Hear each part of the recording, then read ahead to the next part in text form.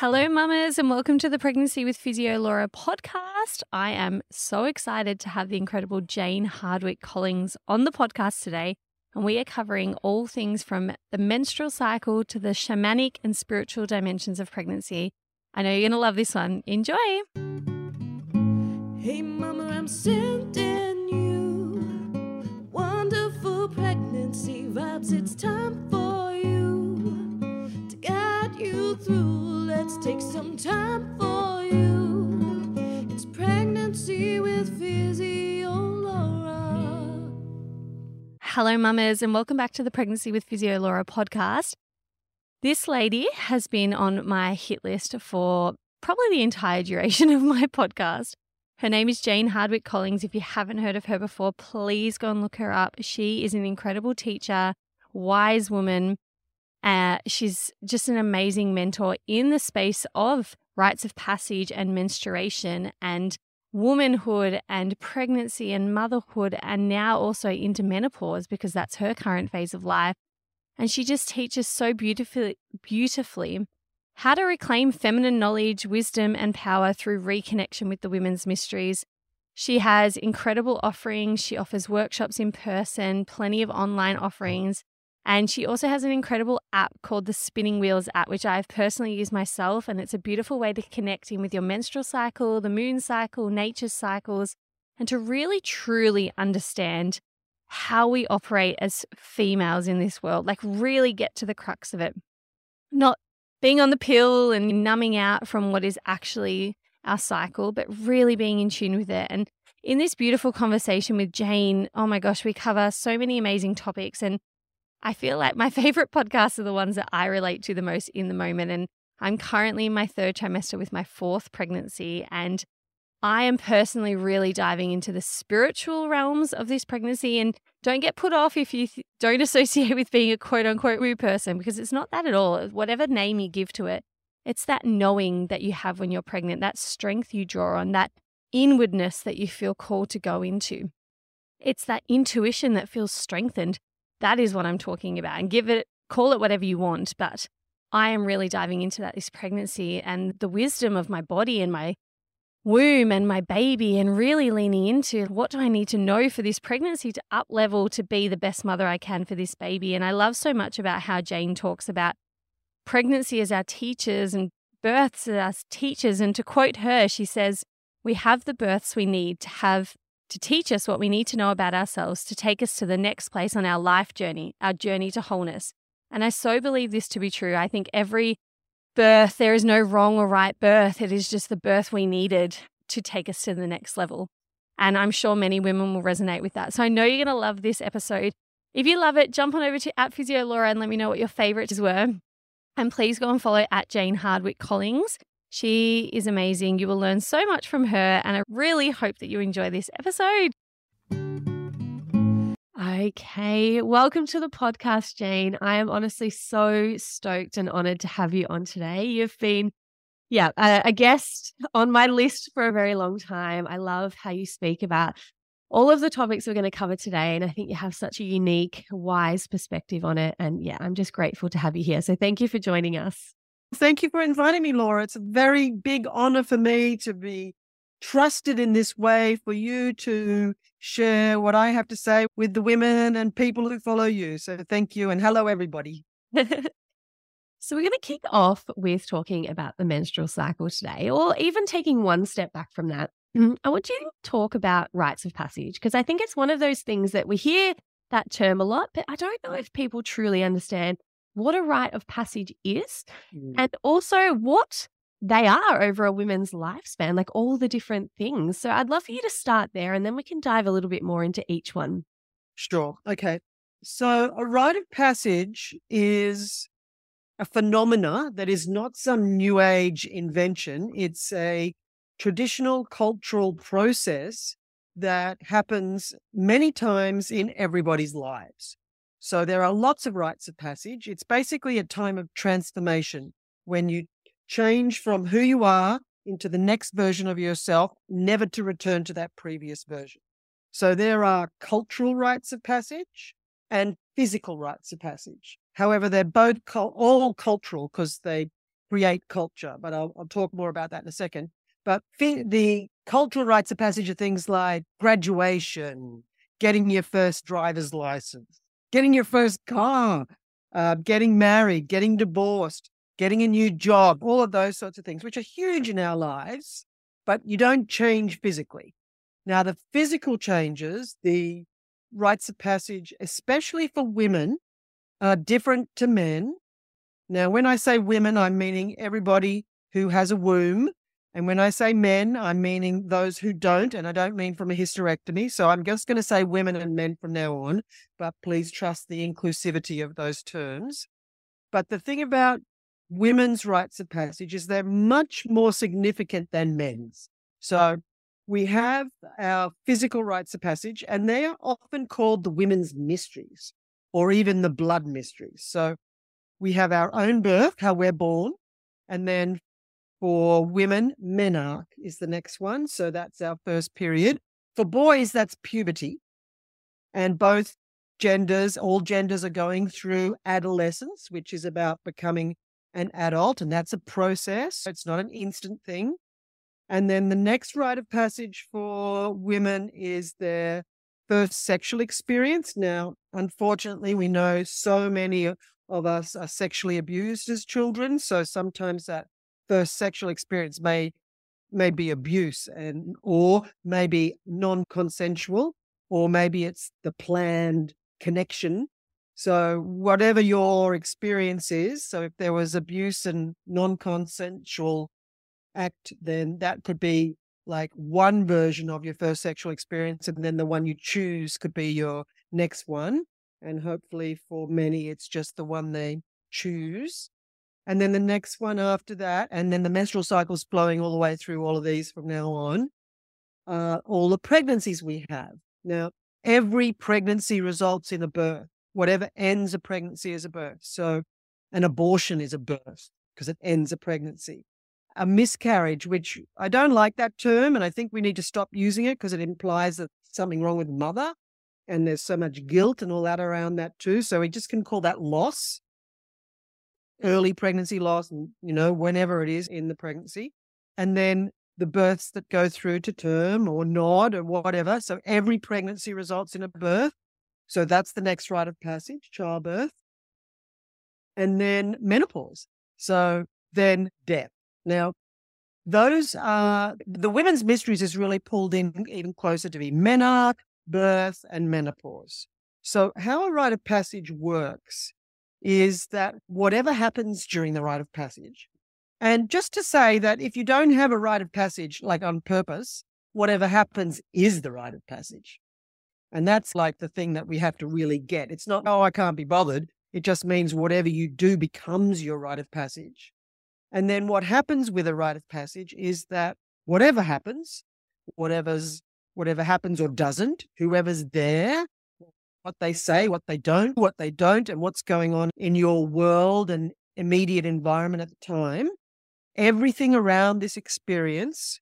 So if we're talking about menarche now, and the same can be applied for childbirth, and the same can be applied for menopause. So whatever happens all adds up to teach the individual going through the rite of passage on a subliminal level, which means you don't even realize you're being taught.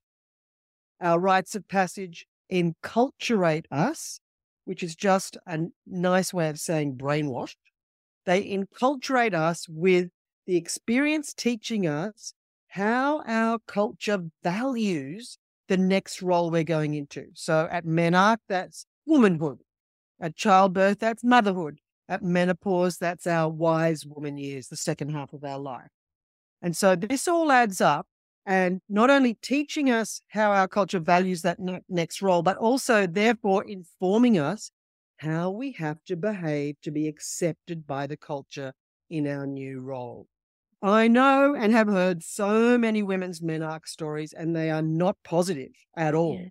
Yeah. And so that all adds up to teach the girl going through the experience how she's supposed to behave, like quiet, hide your blood, don't talk about it, carry on business as usual, whatever you don't show any weakness, and never leak. Don't leak. If you leak, you'll shame us all. blah, blah, blah. So rites of passage lead to each other. So one rite of passage leads to the next. And we can even see sometimes the impact of our own birth experience on our menarche and then our childbirth experiences and menopause, because especially with menarche, now this is priestess talk, she who is initiated into womanhood at the altar of menarche is the woman that shows up to the birth altar to give birth already completely enculturated into how she's supposed to behave as a woman to be accepted as a woman in our culture. So this is what I mean about cultural. So these rites of passage create culture on the inside by the mindset that the experience creates. So that's the beliefs, attitudes, and fears. And on the outside, because almost everybody has the same experience and everybody conforms to that. Now, that all sounds pretty intense, and it totally is, but it also gives us a clue of how to hack the culture. So we can change the future, change the trajectory of our culture by hacking the rites of passage, particularly menarche. So 100%. all we have to do is just welcome our daughters and sons into adulthood, and we're talking about girls at menarche, in a positive and empowering way. Just one more thing. Just like a newborn is hardwired to expect that its mother is going to look after it when it's born, so too is a girl hardwired to expect that at menarche, her mother or mother equivalent is going to teach her all about the menstrual cycle, all about her body, show her what to do, help her with all her questions, and also teach her beyond the practical to the spiritual aspects of the menstrual cycle. So it's a very big time that sadly is missed by most. There's so much I want to talk about there, but it's just so interesting. And I'm sure the listeners will be reflecting on this after you've said it. But I reflect back to my experience of all of this, and I was very unconscious to it until more recently in my third and fourth pregnancies. But I was born via cesarean section. I'm quite right, I think, in remembering my mum was under general anesthetic. There was separation at birth and things like that. My first experience of bleeding was shock and horror and what's going on. And I wasn't expecting it. I didn't have a lot of knowledge around it. And I don't necessarily remember shame, but it was very much like a brushed under the carpet. There wasn't a big discussion about it. It was like, here's how to catch the blood sort of discussion. These are your options. Pads and tampons were presented to me. And that's all I really remember in terms of the discussion around that. And there was very much that subconscious messaging of, like you said, hide it away. You don't rest. You just charge on through. Life is as per normal. You've just got to wear protection so that you don't leak, right? Because that is the worst possible thing that could ever happen, is that you have blood on your pants or on your dress. And that's so highly embarrassing.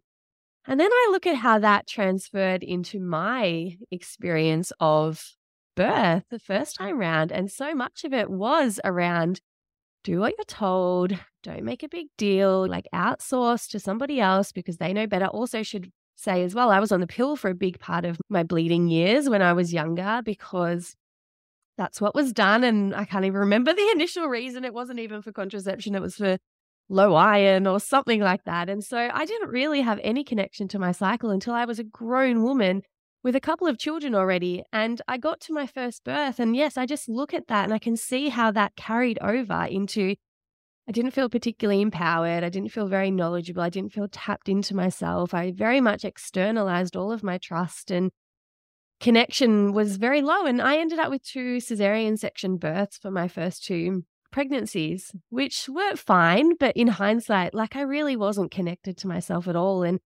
I look at how I was in my third birth and I'm so connected. I had the most amazing home birth experience. And I feel like this is where so much of this is now coming to the forefront of my mind. And, you know, I'm really thinking about my birth imprint and these rites of passages. And I always joke, like, God help my daughters now, because they're going to have such a different experience knowing what I know now. And I just think that's so powerful, rather than sitting in, oh, I wish it was different for me or whatnot. Just being, I'm so happy I know more now. And I'm so happy women like you are out there teaching that there's another way, that menstrual shame should not be around. Like, that women shouldn't be embarrassed by what our bodies do. In fact, we're amazing. We are legends. Like, what our bodies do is just amazing. I every time I bleed now, I'm like, I am a legend. Oh my gosh, this is incredible. And I make a point of it in front of my children as well. So what's that blood? And I educate them and I tell them, and mummy probably needs a bit more rest now. And this is what my body's doing. And I just think, oh, this is so amazing to be able to change this for the generation coming up next. So I just think for anyone who's listening who goes, damn, I wish I had a different experience, or I wish I knew more, you do now. And you get to change that for the people beyond, which I think is really amazing. So I'm just curious, this is a bit of a side note, but I'm just curious to know for you, Jane, what was your experience of Menarche? Because how did you get into this work? Did you come from a place of not knowing any different, or did you have to come from a place of the shame and the keep this hidden behind closed doors, and then you've had to turn that around for yourself? Totally. That's what I had to do. Exactly what you said. So my Menarche started with me being the last one in my friendship group to get my period. So I carried around pads in my school bag for 2 years, waiting and waiting. It wasn't that late. It's never late, right? It's when it is. I was 14 and a half, so it wasn't very old and still well within normal.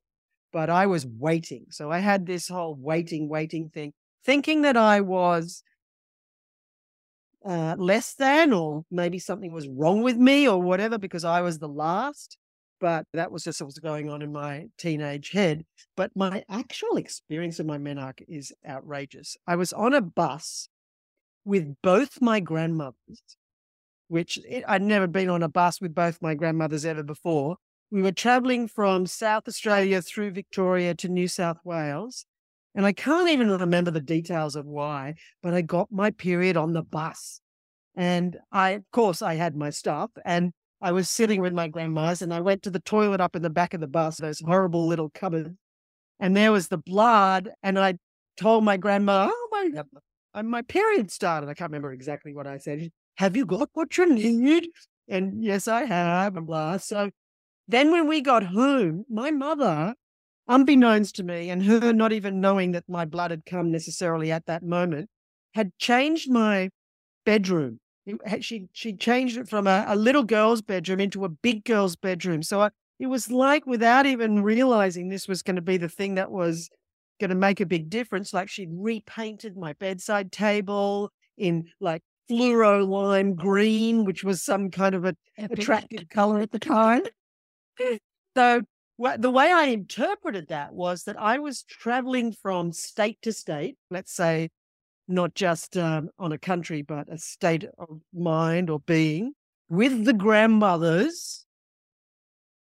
And the imprint of that was that maybe I carried the grandmother's support of helping other women move from state to state. I don't mean countries, within a country.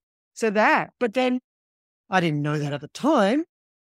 And I remember I had the menstrual cycle from hell is what I thought compared to all my friends. I had heaps of pain. I was taking painkillers all the time. And I went on the pill when I was 17 because my mother said to me, you're having sex, aren't you? Let's go to the doctor, and put me on the pill. And I was on the pill for 8 years and went off it to have my first baby. So my menstrual cycle and my menstrual cycle experience and the being on the pill is just that same typical story of so many of us. But in terms of when I woke up to the menstrual cycle and its effects, it was way later when, as a midwife, and I became a midwife when I was 25 and was a home birth midwife for 30 years. But somewhere along the line, probably in my late 20s, I was very involved with midwifery education, speaking at conferences and all of that kind of stuff. And I presented a paper about the menstrual cycle being helpful for preparation for birth. And it was a whole new idea. In midwifery training, back when I did it, there was no mention of the menstrual cycle. So putting the menstrual cycle together with anything else, which is the same for all of the things in our world, was a whole new move. But I learned so much about the menstrual cycle, and I apprenticed to the menstrual cycle, shall we say. And so I learned about that much later. I love that. I think it's so beautiful to hear your story and You weren't just put on this planet knowing all these things. You went on your own journey to discover this. And I think that's really beautiful to hear that. And I'm thinking, let's dive into how the culture is around menstruation at the moment and the ways in which we could really celebrate this and really help empower our young women. Because I know that a lot of women listening might be going, yeah, I hear that. I hear the menstrual shame and I hear all of that. But what next? Like, how do I embrace? What if I've got a daughter coming up into this? What do I do? I can imagine it feels really clunky if you don't have anyone paving the way for you. I wonder if you could maybe talk into how you would celebrate that for your granddaughters or how you would educate them or help assist them through that rite of passage now compared to maybe what the cultural norm is at the moment. Sure. Firstly, just let me say that it's during rites of passage where we also experience our red thread trauma. Yes, let's talk about that too. Yes. Okay. Female generational trauma gets passed down from mother to daughter without anybody even knowing it or wanting it to happen necessarily. It's just the way it goes. And so most of us would have been initiated into womanhood at menarche in the way that our mother was, because she didn't know any different. And then that would be how her mother was, and back to the beginnings of the patriarchy, when the whole story of the menstrual cycle went underground, basically, because they're trying to encourage menstrual shame, etc. So I just want to say something about menstrual shame as well. But just this whole idea that it's only really in the last, I don't know, let's say 10 years or so that women like you, maybe a bit longer, have gone, oh my God, I don't want my daughter to have the same experience that I did. So what do I have to do? So the first thing you have to do is heal your own menarche, because if you don't heal your own menarche, you're just unconsciously passing on the messages that you adopted at that time. And then you need to do the thing where you teach her all about it. And like you already are right from when they're little. You don't go to the toilet on your own, right? You can't, you must be doing some incredible gymnastics if you're trying to hide changing a tampon or whatever. Yeah. It's so There's good no privacy at all. No, it's a teaching opportunity, especially for boys. This is, mummy's bleeding now. Oh, good. That means we can rest today.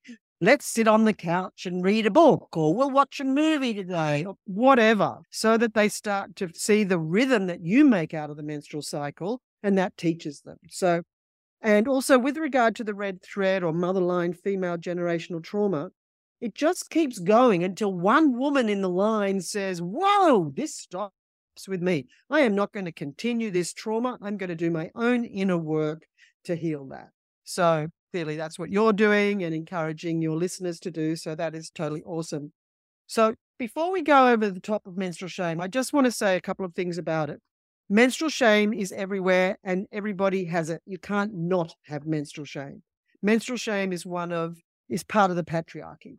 And I love to quote Sharon Maloney's words. She did a PhD about menstrual shame. She's a Queensland health worker. And she says that menstrual shame is one of the organizing principles of the patriarchy to maintain the oppression of women, which is so tragic. And we also know that anything to do with women or the feminine that's put down, feared, turned into a taboo, made invisible, or made a joke of is a clue that it holds power. 100%. Blood, birth, menopause, just to name a few. I just want to say something else about menstrual shame and its impact, that how it affects childbirth, which I know is a bit of a leap, but I collected these quotes that Sharon made, and I gave this presentation at the Birth Trauma Awareness Week up in Lennox Head a little while ago. And she said that in her PhD about menstrual shame, how it affects childbirth, she says menstrual shame engenders the perception of female physiology, therefore womanhood, as inherently flawed. Menstrual shame is a key factor that predisposes women to approach birth feeling fearful, disempowered, and vulnerable to intervention, and therefore vulnerable to birth trauma.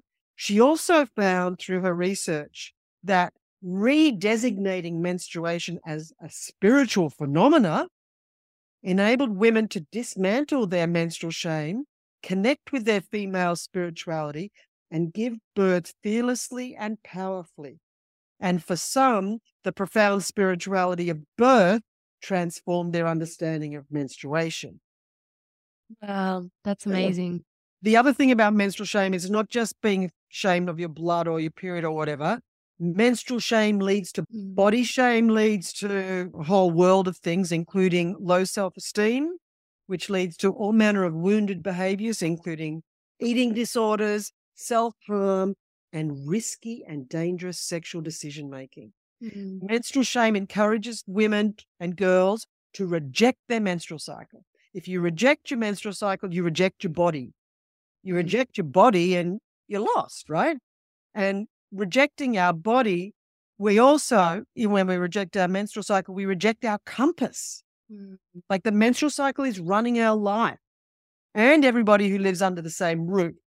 Yes. We really need to understand the significance of menstrual shame.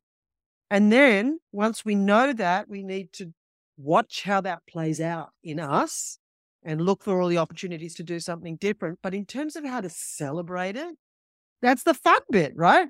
So basically, as I mentioned earlier, girls who are coming into adolescence, puberty, their blood coming soon. So first of all, you get the odd pubic hair, and then the little tiny, lovely little breast buds, and then the curvy shape and all of that. And at some point, usually probably about 2 years before the first sort of thing starts to happen, then the blood comes.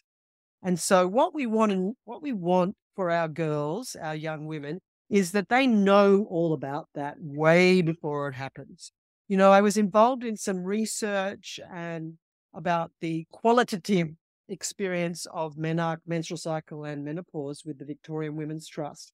It was called the Waratah Project. And what we found from around 3,500 women who answered the questionnaire, that 34% of the girls, when they started their menarche, 34%, so that's like a third, had no idea what it was, and they thought they were dying. You too. Like, that is completely... Yeah, it's crazy. Yeah, it's inexcusable, and it's so totally repaired. Everybody needs to know.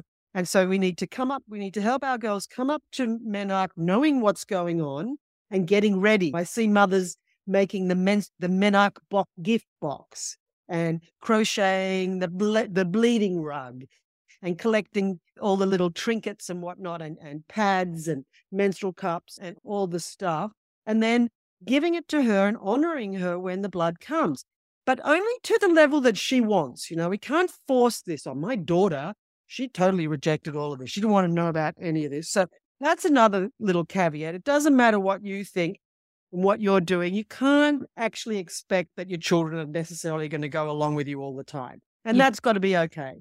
That they learn from what you do as well as what you say, more from what you do. So then a party, like have a circle at least, where the other girls who have reached menarche come, or those who haven't too, maybe. You couldn't leave out some people. And then mum and auntie and, you know, all women, I think, is a great thing, because it is an initiation into the sisterhood. And that's something we have to heal too, the wounded sisterhood. But then maybe there's a dinner with mum and dad and a gift and all of that. So that whatever happens is going to stay with her. She's going to be in a circle and everyone says, does anybody remember their menarche? She will. So we remember things based on the amount of emotion that arises for us during the experience. So that's what we want, a positive, emotionally positive experience for these girls, that they feel special and that they feel, like you said, a legend, that they know, in fact, they're miracle workers. Yeah. And then it doesn't stop there. They need support, because it's quite a journey figuring all of this out. In the same way, it's quite a journey figuring out how to look after a baby after you've had one.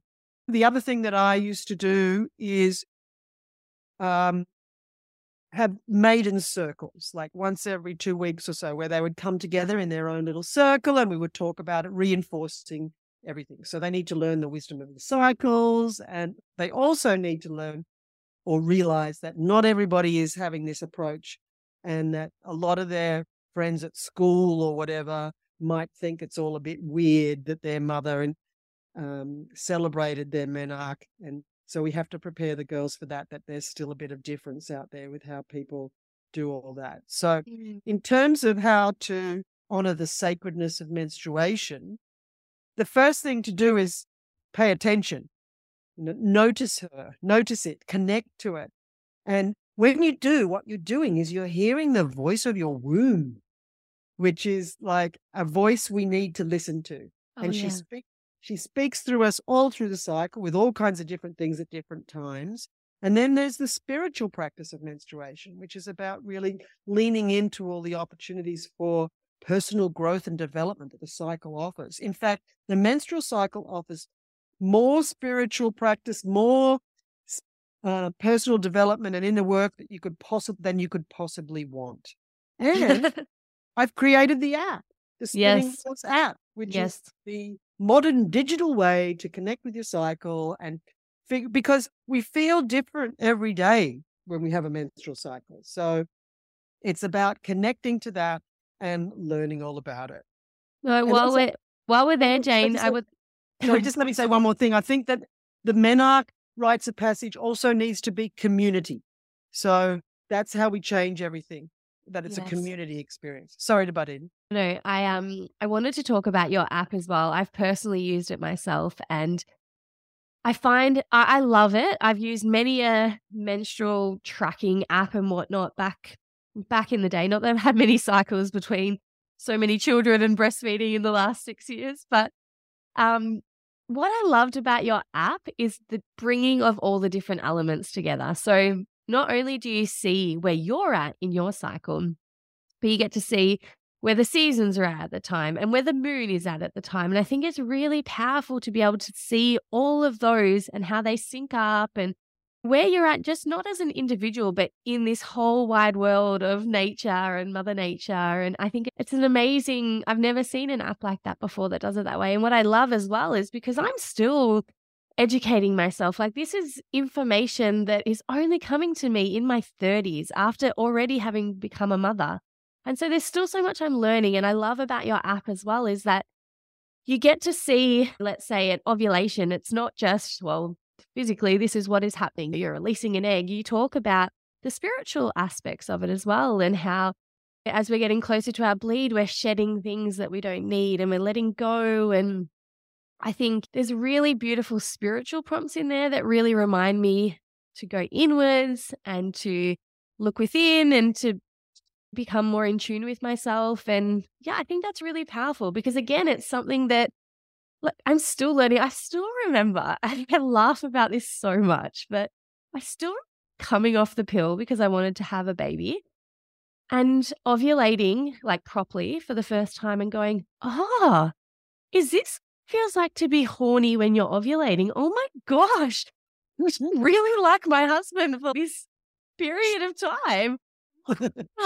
It's crazy that I have not experienced this up and down of my cycle to know that, I actually do feel more introverted before I bleed and I don't have a lot of energy and I don't want to do the same workouts I was doing and I don't want to be outward facing in my business. I don't want to do podcasts and all of that. And I actually started to get to the point where I started to actually try and construct my working schedule around my menstrual cycle. And that was powerful too. It was like, genius. I would go hard in ovulation when I had all this summer energy and I had all these like ideas and I, really go hard and then I'd retreat a little bit. And I found it really hard to rest initially. And then I was like, no, this is okay. Like you are allowed to rest. You are worthy of resting. It wasn't easy to start with. But again, now I can see I'm more comfortable with it. So I get to teach my children that it's okay to rest and they get to see that. So what you were saying before about it's obviously important what we say, but it's so important what we do. That's how we teach our children. It's how do we treat our bodies when we are bleeding and when we are needing to rest and go inwards and watch a movie. And like you said, they probably love it because they're like, every day, Mel's bleeding. Yeah. Chocolate and movies. Yeah. And I even remember my husband, because this is a journey for him too, obviously. Like his initiation into it was it's very harsh. You don't talk about it, like Catholic upbringing. It was very shameful. And he's really come to celebrate my cycle and just my fertility and my womanhood. And I remember him, like, I was really moody. I was just like up and down and round. And then I got my bleed and I was just off. And he just came up to me and said something like, hey, look, I'm still learning, but I totally acknowledge that the last 2 days, that would have been really hard for you. This is my first bleed as well in a million years. It was big. And it just was this beautiful connection where he was like, I see you and I can see what you're going through and I totally appreciate it. And I'm still learning. That's amazing for you. And we're on this journey together. And I could have cried. I was like, this is the most beautiful moment between us where he so respects what my body does. He doesn't expect me to push through, or he just is like in honor of what a female body can do. And so I feel so grateful because I know that then when our daughters go through this, it's not just going to be me championing this. It's going to be my husband too and my son too. And I'm just so excited because I hear you talk about what it could look like. And I think about my initiation into motherhood first 2 times versus the second.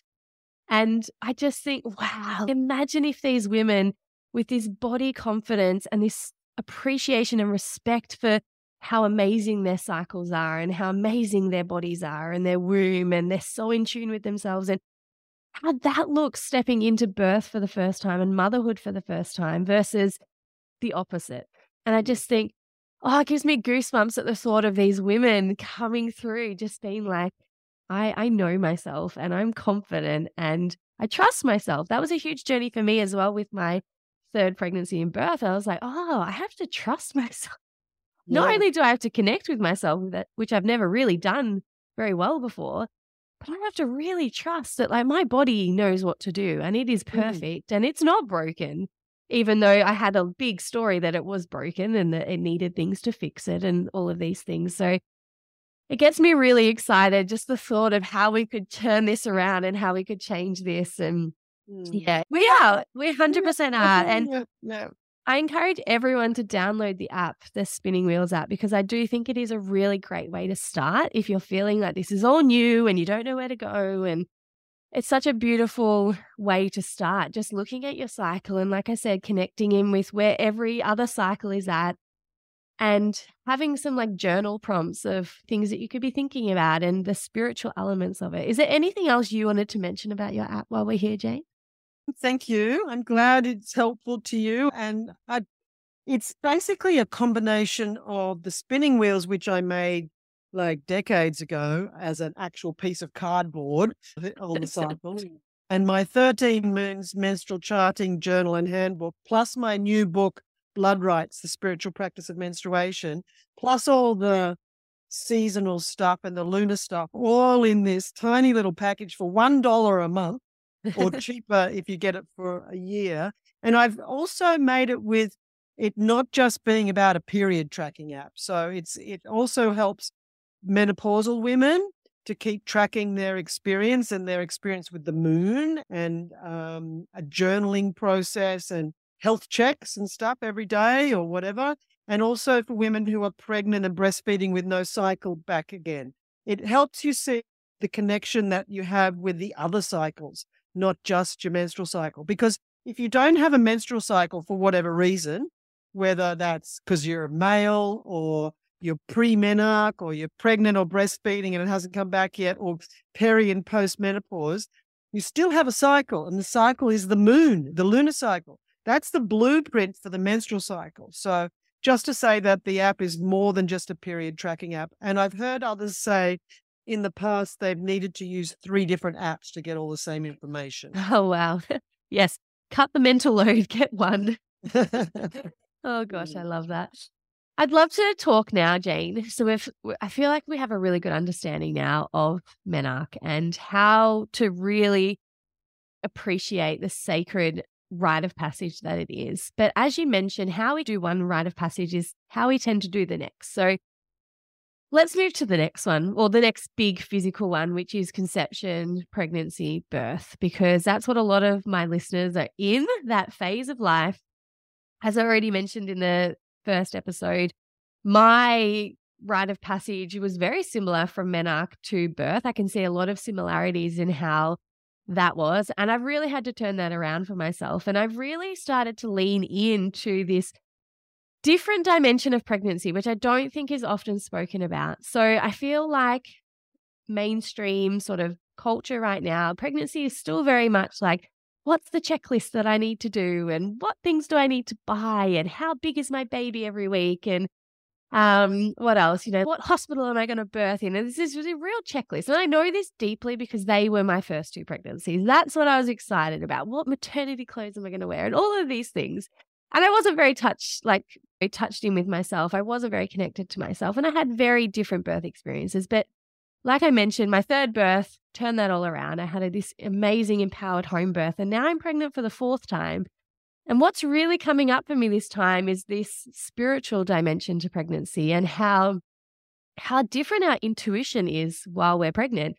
I'm having vivid dreams, for example. I never dream. And I'm really unpacking. Wow, this is so fascinating. I feel like I am connected in a different way to other, realms and energies and things like this. And I feel like so much is coming up for me that this little one is teaching me and trying to help me learn. And so I'd love for you, take it wherever you want, Jane, but I love how you speak about pregnancy and birth as our teacher and how it teaches us the lessons we need to know in order to be the mothers that we need to be. And I think I will quote you on this one because I really loved it. But when specifically talking about birth, you said that we have the births we need to have to teach us what we need to know about ourselves, to take us to the next place on our life journey, which is our journey to wholeness. And I just think that really sums up how beautifully you speak about this. Given that I don't think this part of pregnancy is spoken about very often, take it wherever you like, but I'd just love for you to talk about the different dimensions of pregnancy and birth,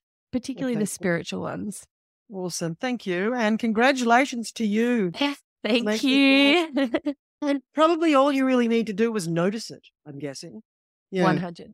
It's all I had to do was stop blocking it. It's like it was always there, but now, yes, I'm paying attention to it and I'm not just layered up in cortisol and distraction and numbing out and like all the things that maybe I was doing in the past. I'm just more aware of it. It was always there. Yeah, I just didn't know to listen properly. So yeah, so that's it. So this is not an impossible task. No. This is about listen. This is a listening exercise.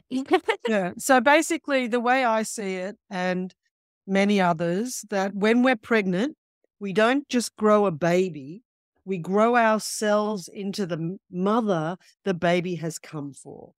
Now, that may be a huge leap for some, but it's not that much of a leap because humans need to make up stories so that we can understand things. Like that's just what we do, right? So the story I'm telling myself is that we choose our mothers and we choose our mothers and our fathers and we choose our mothers because of the life she will create for us. And that's the life we've come for. So there's no mistakes or anything.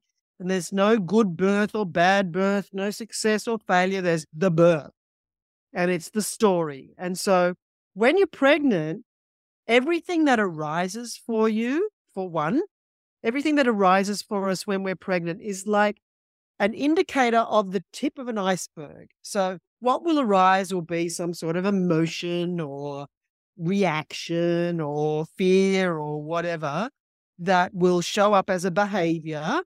And that could be like being grumpy all the time or scared or saying stupid shit to people and blah. And that we have to see as the tip of the iceberg, the only thing you can see that is actually connected to what's underneath the water, this gigantic rest of the iceberg. And the metaphor of the iceberg indicates to us that what we see is a very small part of what's actually going on.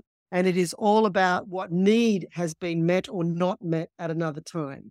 So we have so much opportunity to re-figure out what we think about things, including ourselves during pregnancy. And that's not just like a fanciful thing. It's because of the way the hormones are working and they change the way your brain works. And we go more into a dominant parasympathetic nervous system response, which is where we heal and where we grow and we're connected to our body and our subconscious, and therefore things arise. So treat the things that come up, and they'll come up in relationship. That's where most things come up. in your relationship, but also in your health, like how if you get sick or something, or wellness. And then maybe if you're like in a work-life balance kind of situation, or in your sexuality, all the ways you are, all these things come up. So notice what arises and ask yourself, okay, what is this actually about? What do I feel here? What do I not feel here? How do I feel? Why do I feel so hardly done by again? And figure out how you feel. And then when have I ever felt like this before, and try and track it back to hopefully the original or close to it situation that had you have those feelings about yourself or others in the first place. Because pregnancy will bring everything up. It's like everything you thought about, it's like it's all up for grabs again. You have a whole new idea about stuff because you're growing, and you're growing into the mother this baby's come for, and you're growing into mother, in your case, mother of 4, right? So a mother of 4 is very different to the mother of 3, who's very different to the mother of 2 and the mother of 1, et cetera, et cetera. So each time, this is huge. It's not like you have your first baby and then you've got it nailed. You change each time.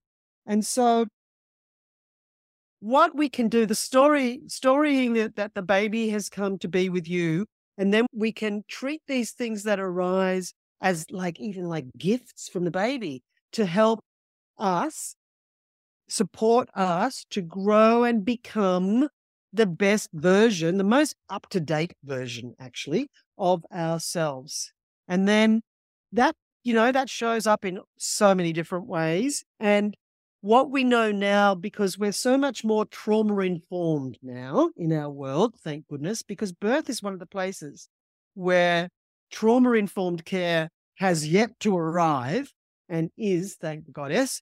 But basically, it's in pregnancy and birth that you can have your previous traumas reactivate. Like people say triggered, I don't really know that word, but I'll say it because everybody uses it. But your childhood trauma can be triggered during these times of great change. And if you don't know if you don't realize that's what's going on, it can be just so overwhelming. So that's what pregnancy is, growing us as well as the baby. And then the birth is the teacher, like we have the birth we need to have to teach us what we need to learn about ourselves to take us to the next place. So that's and I know that to be true from being a midwife and from my own birth experiences. And so it's not just a teacher in terms of showing you what trauma you have that's unresolved. It's a teacher in showing you who you are and what you're capable of. So birth will teach us in a variety of ways. And I have created this concept called the birthing formula, which is like a summary of all your births so that you can remember it and use that as the up-to-date version of you. And especially to remember it for the next birth, because if you don't remember what you've learned from your previous birth experiences, then you just have the same experience again, hopefully with the idea that you might learn what it's trying to teach you, because it's a teacher, like life is a teacher. And then you need to remember all the teachings from your births for menopause, because one rite of passage leads to the next. But in terms of the birth teaching, so birth can teach you something that you didn't do or didn't have. Like some women learn about support because they didn't have enough or even any. And their birth could teach them that they need more support or more people around them or whatever. My first birth taught me about surrender because I didn't surrender, but I didn't even know that I didn't surrender. And I didn't even know that I didn't know how to surrender. So this is a massive teaching for me, learning how to surrender, because my first birth, I had an second stage cesarean after trying to push the baby out for 4 hours, and I couldn't budge his head. I later realized the head I couldn't budge was my own, because I was I was in the driver's seat controlling it, which was my reaction from my childhood trauma, was to not surrender because it's not safe to surrender. So I hadn't even realized that at the time. So my birth served as an unraveling for me to realize the fears that had been running my whole life that showed up in my birth experience. And then the thing you learn about yourself when you're birthing that baby, So let's say surrender for me in that first birth, and he's nearly 38. So the quality you learn about yourself, it's not just what you did or didn't do, it's also what you may have drawn on from deep within yourself to navigate the experience. So, that could be trust, that could be strength, that could be intuition, like whatever. Then the quality that you learn is the quality you need to bring to mothering that child forever. Same now with my big boy, my firstborn, who's getting so old, which means I'm getting so old, that if I don't surrender in my relationship with him as his mother, then we just end back up to that cervix, the head on the cervix thing for hours. It's very, very painful and difficult thing between a 65-year-old and a 38-year-old. So it doesn't stop after they, grown. It's a forever thing. So our births, this is the same thing for dads or partners too. So whatever they learn from the experience, and it can be something they didn't do or didn't have or whatever, or what they had to draw on from deep within to navigate it, that's what they need to bring to their fathering or their parenting, whatever they're doing. So it's so important that we get this, and there's lots of growth in pregnancy beyond the belly. Like one of the most common things I've ever heard from mothers having their second baby is a really big fear of that they feel almost like ashamed to admit is, how am I going to love my second baby as much as I love my first one? What's going to happen? And we can reassure everybody who's had more than one baby can reassure the mother who's having her second or whatever that your heart just gets bigger. So it's not as hard as we think it's going to be in that way. So all you have to do for the growth and lessons within pregnancy is be with whatever arises. You don't even have to go on a forensic dig to find anything. Just be with whatever arises. Check out what the vulnerability is that you're feeling and what that links to in terms of your previous experience probably as a child. I love and then that. the other stuff that arises are fears. And I always say in my pregnancy workshops when I'm working with women, don't do that thing that people say, don't think about your fear, you'll make it happen. In pregnancy and birth, do think about your fear. It's a clue. So our fears hold great clues about our beliefs. And often in pregnancy and birth, we need to examine our fears to see what the belief is that sits behind it. Because in order to have a fear, you have to believe something in particular that enables the fear. And half the time, maybe even more than half the time, we have inherited fears from our red thread or from our friendship circle or from the culture or from social media or the pop media. And half the time we don't even believe the belief you have to have the fear. So pregnancy can also offer us a belief updating opportunity. I love all of that. I think that's such great food for thought for women to be sitting with. And I always encourage women to get a paper and pen. I find that's the easiest way for me anyway to process all these thoughts. I think I know this experience to be true. You don't need to dig deep. Like things do just come up. Like you really don't have to search very hard. You just need to be aware of them, right? And it's really interesting the word that you mentioned before for your son, surrender, because that's exactly what's coming up for me in this pregnancy. And it's been really fascinating to just lean into that. And I'm not going on some big therapy journey or anything like that. I'm truly just going, this is really interesting. What is this meaning for me? And where is this coming from? And I'm feeling like so many things. I like sharing stories because I think it's how people relate. And so my story is that I find that I try to rigidly control things because obviously something's happened in the past that I need to dig up and work out where did that originally come from. But all my friction points in parenting, for example, is when I'm trying to control a situation and I'm not surrendering and we're just butting heads, all of my kids. And I just keep telling myself recently, I'm like, just let go, Laura, just surrender, see what happens. And guess what? It's so much better. Everybody just falls into a beautiful rhythm. We're not butting heads anymore. I'm not trying to assert this control over something to try and make myself feel better. I'm just going, surrender, Laura. And like you mentioned it too, and this is like, hopefully my parents don't listen, which I'm sure they don't, but like TMI, sexually, I remember you saying like you had to really go and learn to surrender because it wasn't always particularly easy to orgasm. And I've been leaning into that recently, how much I can have my walls up sexually where I'm just like, oh, I'm tired. I don't feel like it, blah, blah, blah, blah, blah. And I'm like, let go, Laura, surrender. And guess what? I'm having the time of my life because I'm actually just letting go and just not trying to be so wound up all the time. Oh, So that's great. And wonderful. then I think about my previous birth. Whilst it was the most amazing, transformative thing I've ever done, it was really bloody hard. 3-day labor, posterior, enormous amount of like challenge mentally and physically for me. Didn't sleep, all of that. And I noticed myself, this ties into the fear that you mentioned as well. Noticing myself with this birth, having a little bit of fear around, oh, could I, like, I know I can do it. I survived and it was amazing, but that was big for me to have to go through a 3-day labor. And I'm noticing I've got these like subconscious stories that like, that's how I labor now. I'm just a really long laborer. You know, that's just how it has to happen. And then I'm like, I wonder if, given that I'm on this theme of surrender, I wonder if there was a part of me that was really resisting the process of labor. And that's why it went so long, because it was like, come on, Laura, let go. We're going to keep working here. And it's going to take a while until you finally let go. And it just clicked for me recently. And I thought, oh, I actually think that my labor doesn't have to be that long this time or that challenging.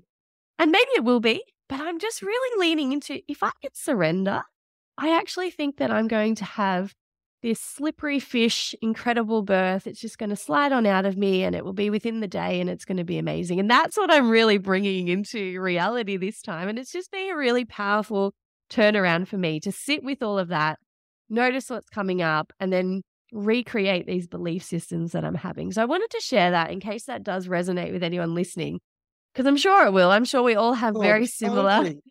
Yeah, because the sexual shame is part of menstrual shame as well.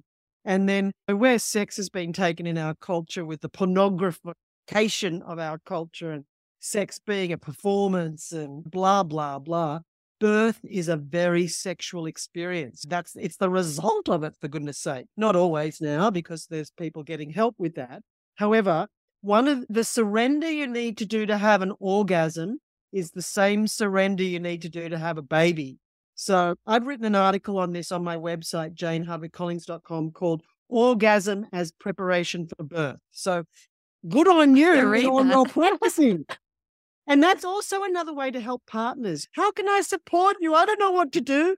Apparently, it's a sexual experience. So it seems that what you need to do to help me is to stay in the zone like you helped me in the building to an orgasm. Oh, I can do that. Easy. So, you know. Great. Skip the birth class. Just that's all the preparation you need. Exactly. I love that. Now, Jane, before we wrap this up, I'd love to know, and I know there's no just one thing, but what do you wish pregnant women listening to right now, what do you wish they knew that's not really taught in, say, the mainstream maternity care model right now? If you could pick out one or two things that you really wish that they knew right now, what would they be? I think that, and as I was saying earlier, with all the birth trauma awareness going on now, that is the latest stats at the moment in New South Wales, and they'll be the same, pretty much the same in most or Western places, is that 41% of women have a vaginal birth. That's hardly ridiculous. And 1 in 3 have inductions, 1 in 3 have cesareans, 1 in 3 blah, blah, blah, 1 in 3 have birth trauma. And so what I would like to be included in maternity care and preparation for birth is the stories in our own. So the fact that there's a lot that's already happened in your life that is going to play out in your birth. It's not just about going to childbirth preparation classes, exercise classes, calm birth, hypnobirthing, whatever. It's not just about getting your own doula and midwife. You need to do the inner work, your own inner work, to figure out how you were born and what the pattern is that's playing out there, the story of your childhood trauma and how that's impacted you, that was the main thing that played out in my birth, my childhood trauma. Then your menarche. So your menarche, how did that? Like your story, direct readout. And then your relationship with your menstrual cycle. Like if you've rejected your menstrual cycle forever, then and if you've medicated yourself through your menstrual cycle, one thing leads to the next. And then any previous pregnancies, including abortions when you were much younger, all of that stuff adds up to lead to the next thing. What I would love for women to know is that birth is not a random event. It's the culmination of your life thus far and a readout of your mindset, your beliefs, attitudes, and fears. And everything that's happened in your life so far has created that. So that is the inner work to do. And to also, if there's enough time before even getting pregnant, to really connect with your menstrual cycle. And then especially during the bleeding, if we can listen to our bodies during the bleeding and our womb speak, the song of our womb, so to speak, then we're in practice so that we can hear what she has to say to us when we're in labor. In other words, we're in connection with our body and we can be the one body mind, which we are anyway, and we can move how our body wants us to move. And often that won't happen because women think, oh, I can't do that. That's a bit weird. But if you've practiced listening to your body and doing what your body wants you to do through your menstrual cycle, you're far more able to do that when you're in labor or mothering or pregnant. And the other two things that I would recommend is to prepare ahead with your village. You need a village. So whoever that is, but make it a thing. If it's your friendship circle or some of your relatives or whoever, but have your village, your circle that will hold you through the process. And also have a think about setting up support for breastfeeding later. Because the biggest problem with breastfeeding is everybody getting too many different and conflicting advice from so many people. So find one person you're going to listen to around breastfeeding. And then I would also say, get over this ridiculous concept about thinking co-sleeping is a bad thing. It's the natural mammalian thing. We need to co-sleep with our babies too. And when babies stop crying when they're on their own, that's not because they've just thought, oh, I've learned my lesson. They go into a nervous system response where they shut down because they realize no one's coming to get them. So do your preparation with your own inner work, create your village, and find your wise woman to help you with breastfeeding. Oh, I love all that. That's such sound advice. On that, I just wanted to piggyback because I was just thinking about how I'm preparing for my fourth baby versus my first.